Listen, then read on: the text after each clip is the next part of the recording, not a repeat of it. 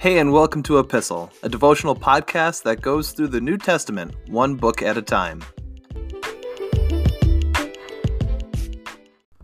We're starting at verse 8 of Acts chapter 6, and we're going to be wrapping up the chapter today, so grab your Bibles, follow along. Here we go. Stephen, a man full of God's grace and power, performed amazing miracles and signs among the people. But one day some men from the synagogue of freed slaves, as it was called, started to debate with him. They were Jews from Cyrene, Alexandria, Cilicia, and the province of Asia. None of them could stand against the wisdom and the spirit with which Stephen spoke.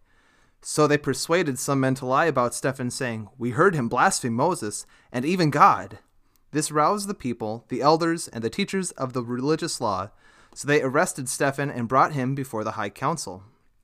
The lying witnesses said, "This man is always speaking against the holy temple and against the law of Moses. We have heard him say that this Jesus of Nazareth will destroy the temple and change the customs Moses handed down to us." At this point, everyone in the high council stared at Stephen because his face became as bright as an angel's.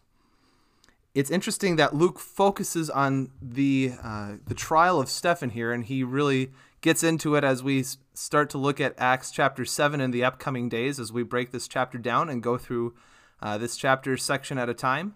But we have Stephen here, one of the men who was just recently appointed to be one of the waiters of the tables that the apostles had appointed. He's performing signs and miracles like the apostles. It's not just the 12. It is now, Luke is distinguishing that Stephen is doing this work. Again, it's being done through the Holy Spirit. And we'll see here in a couple chapters that a man named Philip is also following suit. But we need to remind ourselves that this isn't just for us to decide who gets what gift and when they get it and how it's going to be used. All gifts, all spiritual gifts come from the Holy Spirit, and he gives those gifts as he sees fit. And it's not really up to us to decide. It's up to us to be faithful with the gifts that we do have and to use them to further God's kingdom. So Stephen has been performing miracles and signs, and he's been debating with these men now. And these men don't have a leg to stand on when it comes to debating against Stephen, because Stephen is speaking through the Spirit. He's speaking on behalf of God, and this is a message from God. And I want to pause here because you'll notice that in all of this, there are two different charges that are brought up against Stephen. And it's worth pointing out that the reason behind this is because there's two groups of religious teachers in the Sanhedrin. We have the Sadducees and the Pharisees. And maybe you've picked up on this in the previous chapters, but the Sadducees, the distinction between them is the Sadducees don't believe in the resurrection. An easy way that we were taught in seminary and in our Bible college and a handful of other Sunday school classes. Maybe you heard this as well, but the reason the Sadducees, the easy way to remember this is because they don't believe in the resurrection. That is why they were sad, you see.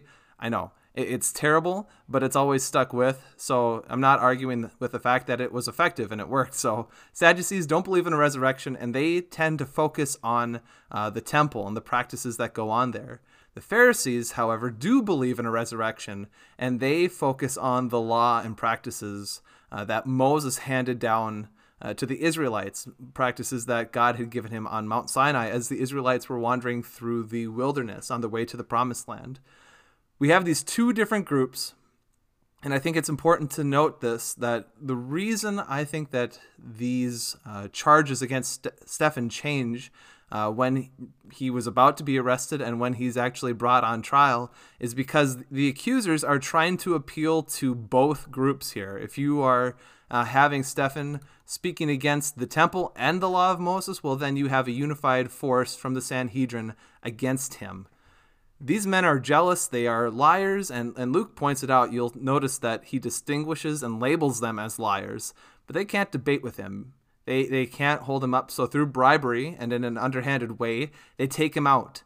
And through all of this, he's brought before, just like the other apostles, he's brought before the Sanhedrin, and this chapter ends with us being primed for Stephen's defense. And really, chapter 7 is going to be him presenting the gospel and preaching the word to the Sanhedrin, and it's going to be a message not unlike what we've heard, but it's interesting to hear it from somebody else besides Peter. So we'll take a look at that in the upcoming days. But for now, the question that we have to wrestle with today is kind of a two-parter, and I want us to be honest here.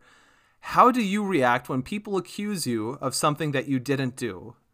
And the second part of this question is, how might you react in a way that honors God?